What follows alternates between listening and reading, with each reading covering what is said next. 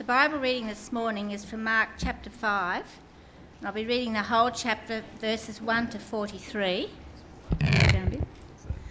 And this can be found on page 710 in your Pew Bible.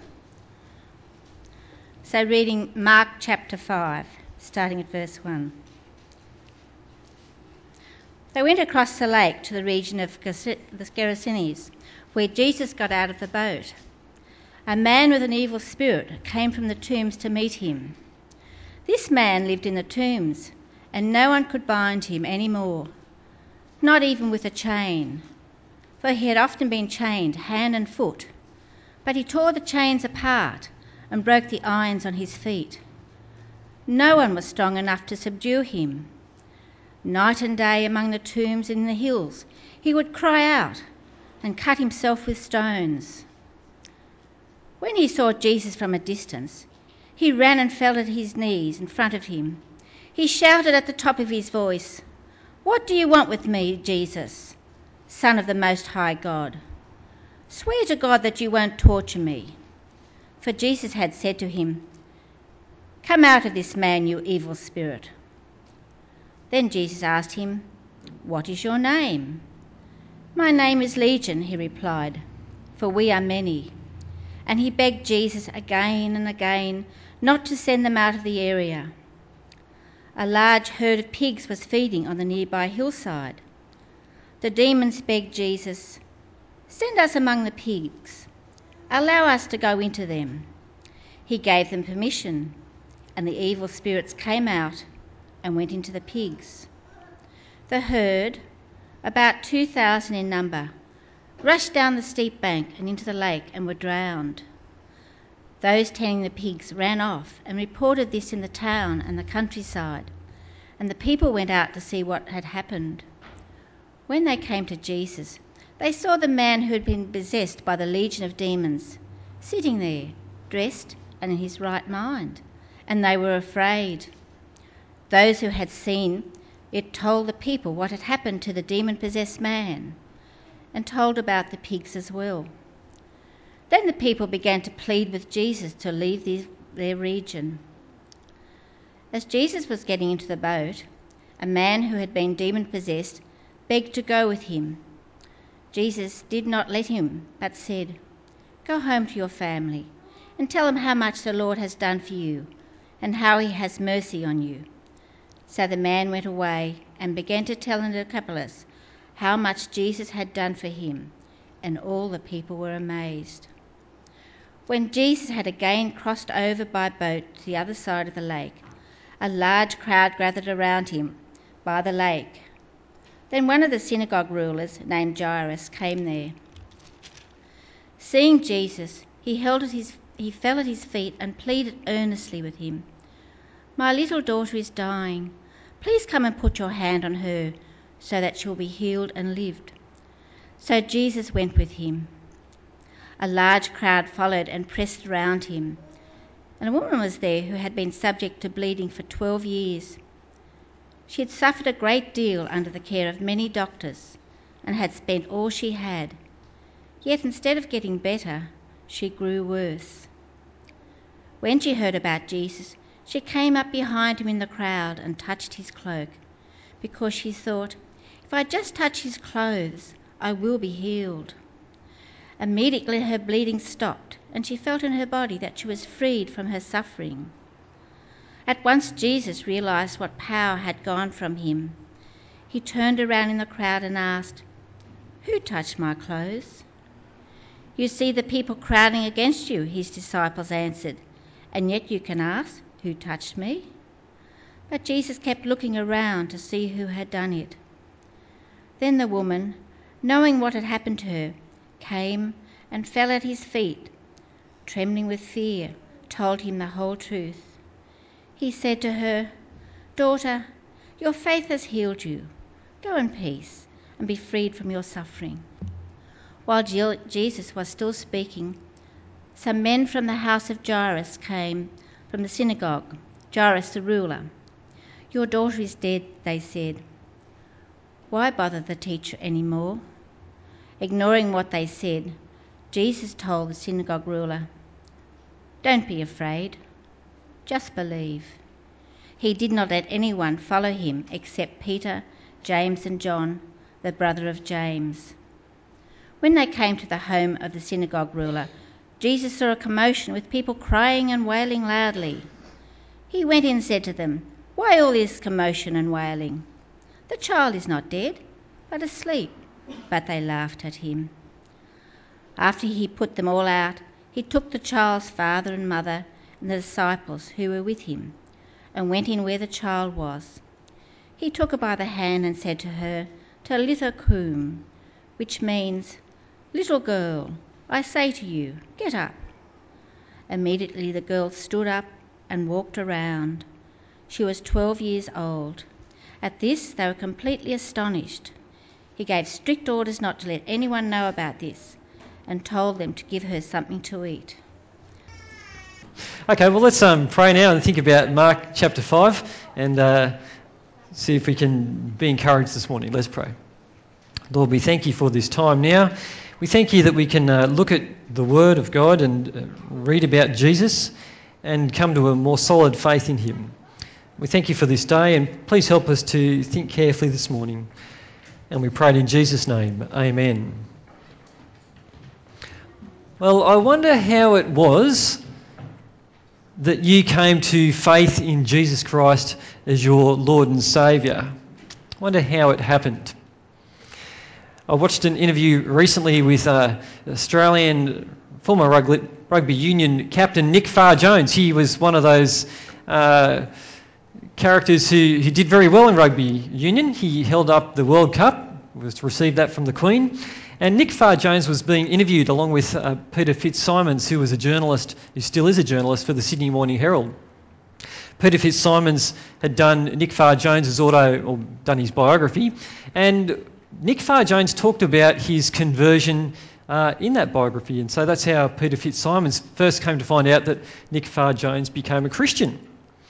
And Nick Farr-Jones explained on the interview that he hadn't grown up in a Christian family, but instead that when he was a teenager, he was invited along to church by some friends.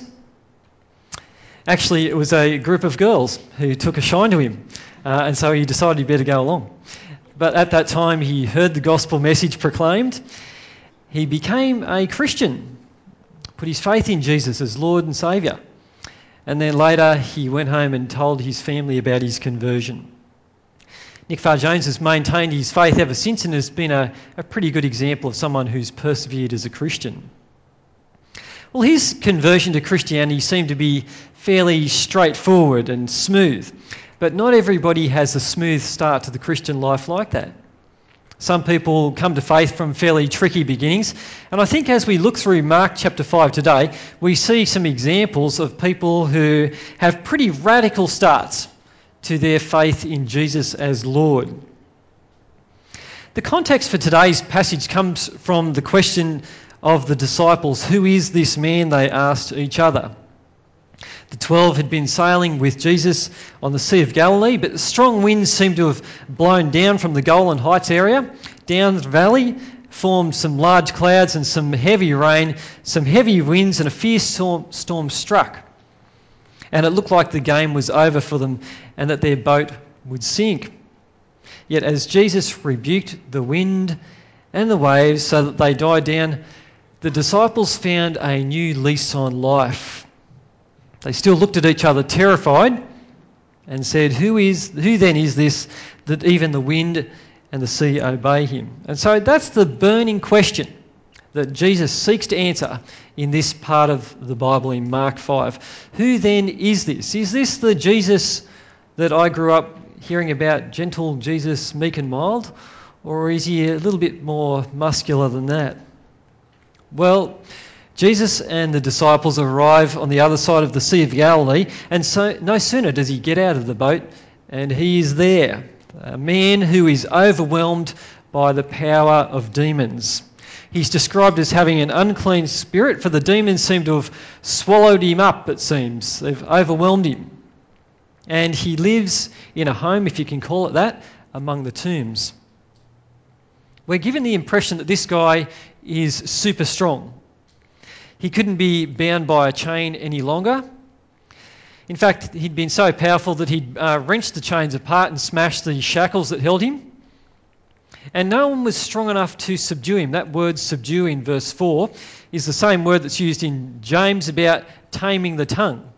They couldn't control him. They couldn't tame this guy because he was overwhelmed with some demons. And he's in a dreadful state. Some commentators have reported that this is the most wretched person that you could probably see in the Bible. We've got a man here who is a picture of sorrow. He's lonely to start with, miserable. He's naked. We know that later on because he's clothed. So at this point he's naked. And he's in a world of chaos and disorder. His super strength seems to come from the demon possession though. But as readers of Mark's Gospel, we're already familiar with the fact that Jesus has authority over the demonic. So Jesus is going to be in control of this situation. In Mark chapter 3, Jesus told the teachers of the law that he wasn't the one who was actually driving out demons by the power of Satan. He said he's actually in opposition to Satan. This is what he says about Satan. He says, "No one can enter a strong man's house and carry off his possessions unless he first ties up the strong man, then he can rob his house or plunder his goods." And that's exactly what we see Jesus do here when he's confronted with the demonic. Jesus has authority over the prince of demons. He's got authority over Satan. There's no real struggle, for Jesus has overpowered Satan, the strong man. And in today's passage, we see an example of Jesus plundering Satan's house. He's actually going to rob this man back out of Satan's dominion. And we see that Jesus has this power and authority over because this person immediately comes and rushes out to Jesus and asks for some kind of mercy. The spirit's name is Legion. And if you know anything about Roman armies and how many people were in a legion, does anybody know? We'll get a bit of feedback from the congregation today. Does anybody know how many soldiers would be in a Roman legion? Yes, Lachlan. More than 3,000? Any bit as higher than... What do you think, David? Yeah, getting nearer. David said 4,000. There was at least 5,000 and sometimes about 6,000 in a Roman legion. So if there's anything from the name, we're getting the picture that this guy is overwhelmed by a legion, a lot of demons. But we see that Jesus is Lord over the evil spirits. They beg him for mercy, not to be tortured or sent out of the area. It's hard to know exactly what they're asking for here, asking not to leave that region or not to be sent into an abyss to be tortured. In any case, Jesus casts the demons out of the man, and the guy experiences a type of healing or salvation. He's no longer one of Satan's possessions. He's no longer one of Satan's goods or chattels. He's been taken out of Satan's house by Jesus. And the spirits end up in the herd of some 2,000 pigs which drown in the sea. And it brings us to the reaction by some people. The people in the area arrive on the scene and they find out what Jesus has done. But something surprising happens in verse 17. You'd expect that they're very glad about this man being restored to life again from what he was.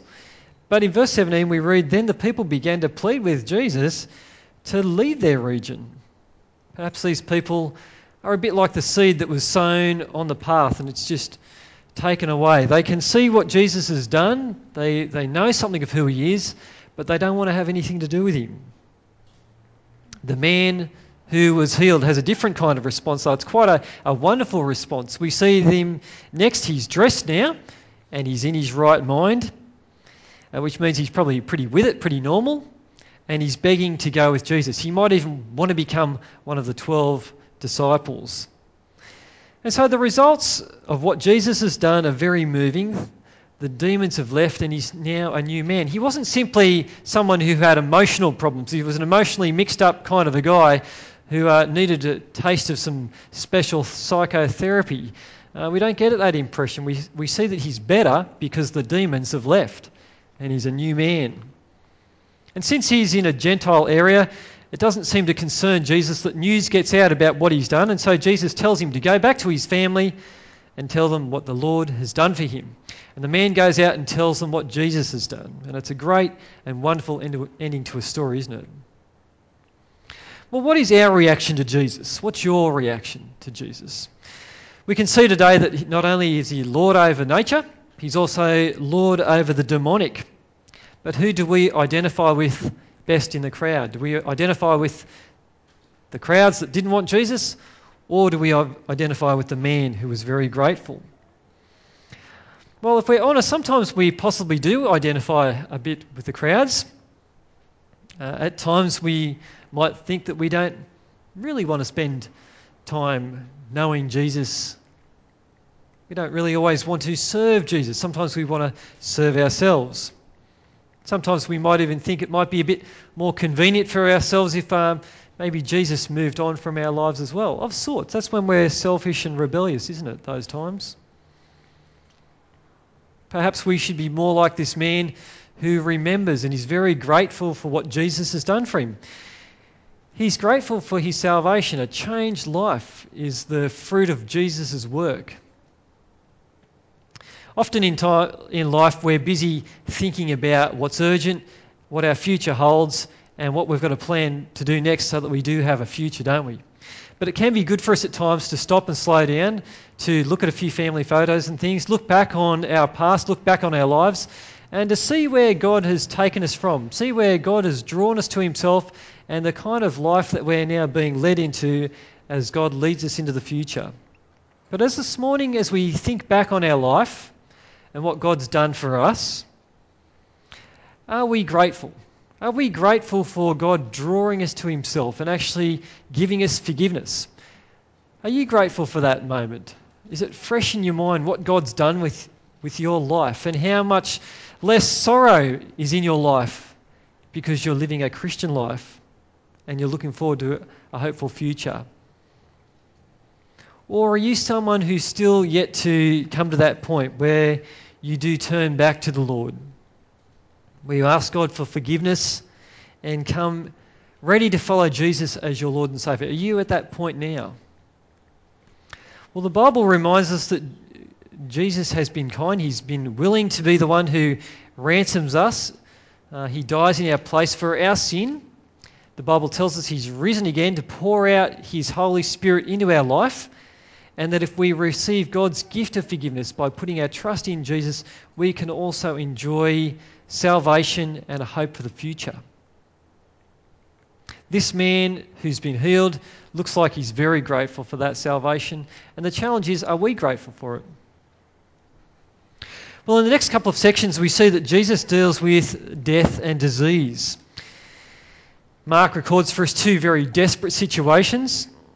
The first one is a young daughter of Jairus, the synagogue ruler, who's sick. She's 12 years old. And a lady who has had big problems with a flow of blood that's been going for 12 years as well. Jairus comes to the feet of Jesus because he's confident that Jesus can actually do something to help his situation. And Jesus willingly follows on to go to Jairus' place. And on the way, a lady who's also had a difficult time with doctors, I think the kind of expression, the placebo effect, characterised a lot of medicine prior to, I guess, the last 100 years. Not that I'm a doctor, but you can go and talk to doctors about that, but that's what I've heard. A lot of things are involved, the witch doctor and placebo effect. So this lady, she's had a difficult time. She's not been healed of her flow of blood, but she's only got worse, and she's all the poorer for it. She spent money on it.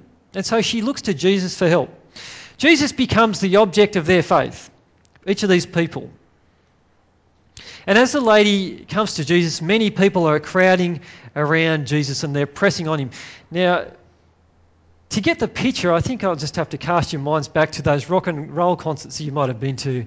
I went to the Hoodoo Gurus concerts a few years ago, and certainly the crowd was pressing in so heavily on each other that people were getting squished up and thrown over the top, and people were thrown on and crowd surfing. I don't think it's quite that situation here with Jesus, but certainly people are pressing in on very tight, so it's hard for Jesus to know who's squashing him as he walks through the crowd. The lady touches Jesus in a very deliberate manner. She reaches out in faith and means to touch Jesus to be healed. Jesus asks the disciples about it because he knows power's gone out from him, and they respond by saying, well, how can we know? Because there's lots of people pressing in on you. And she becomes one of those people again at Jesus' feet, and she's trembling, and she talks about what's been done. But Jesus, the one who is Lord over nature, is also Lord over disease. And he commends her for her faith, for her trust in him. In verse 34, he says to her daughter, which is a warm expression, your faith has healed you. Go in peace and be freed from your suffering. But while that's happening, while she's experiencing some grace and some wonderful news and a good experience, there's been a lag in time. And perhaps Mark's even structured this account where he's sandwiched this story about the woman in between the section about Jairus' daughter at the start and at the end to give us the impression that time's now running out. And this family of Jairus is experiencing a sense of loss as they see that time's run out for their little girl. Verse 35, we're told, while Jesus was still speaking, some men came from the house of Jairus, the synagogue ruler. Your daughter is dead, they said. Why bother the teacher anymore?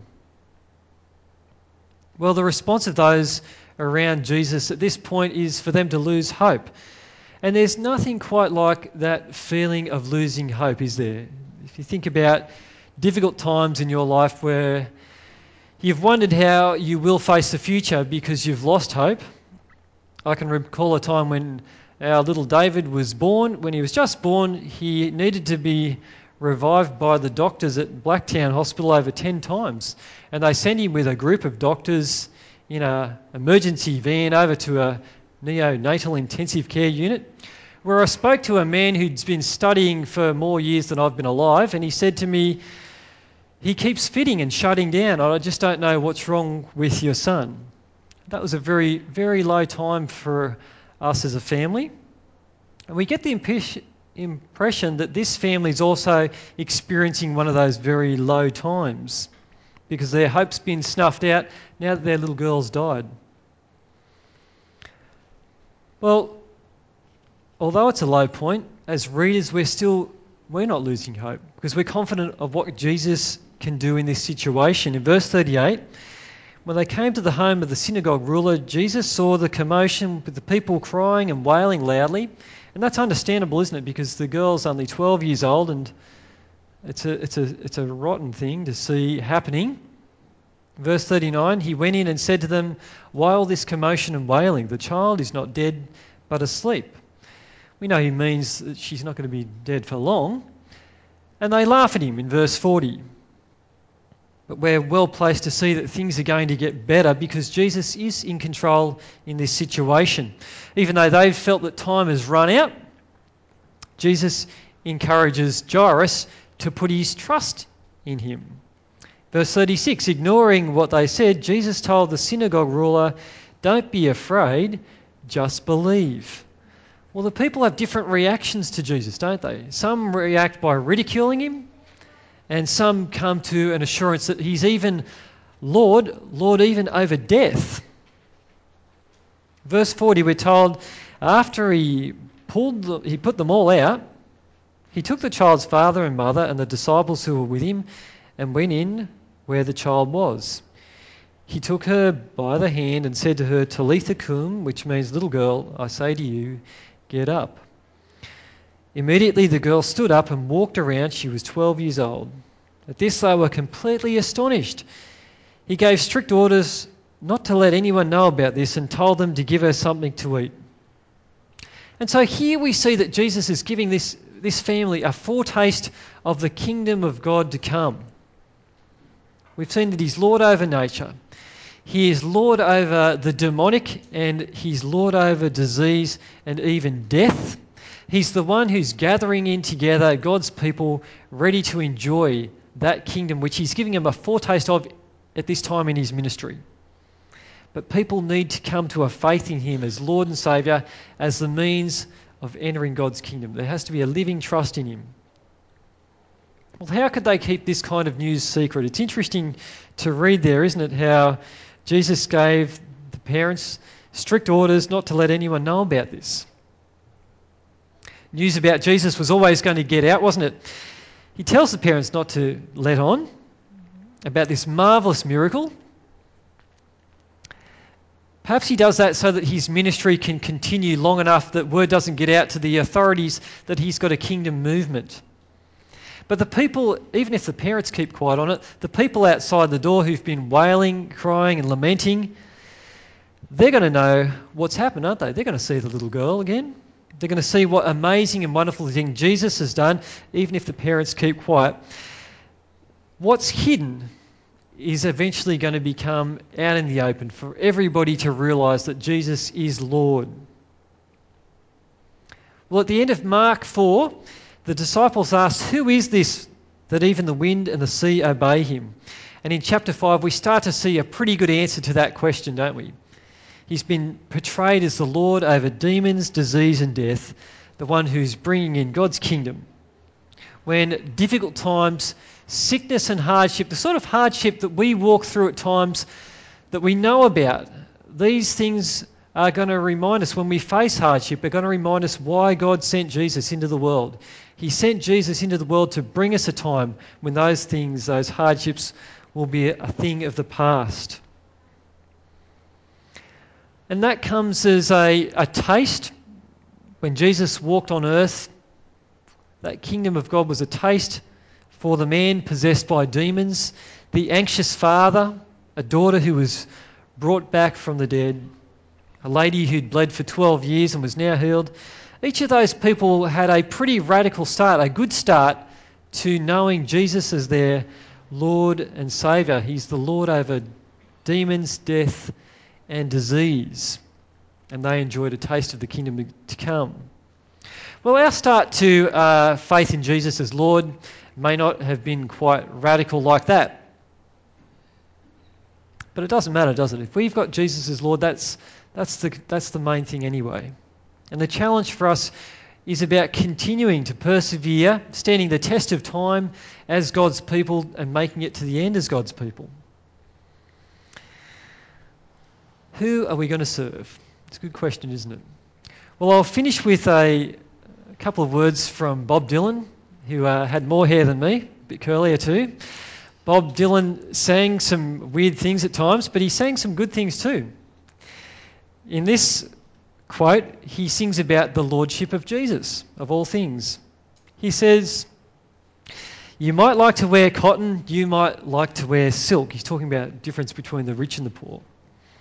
"You might like to drink whiskey, or you might like to drink milk. You might like to eat caviar, you might like to eat bread.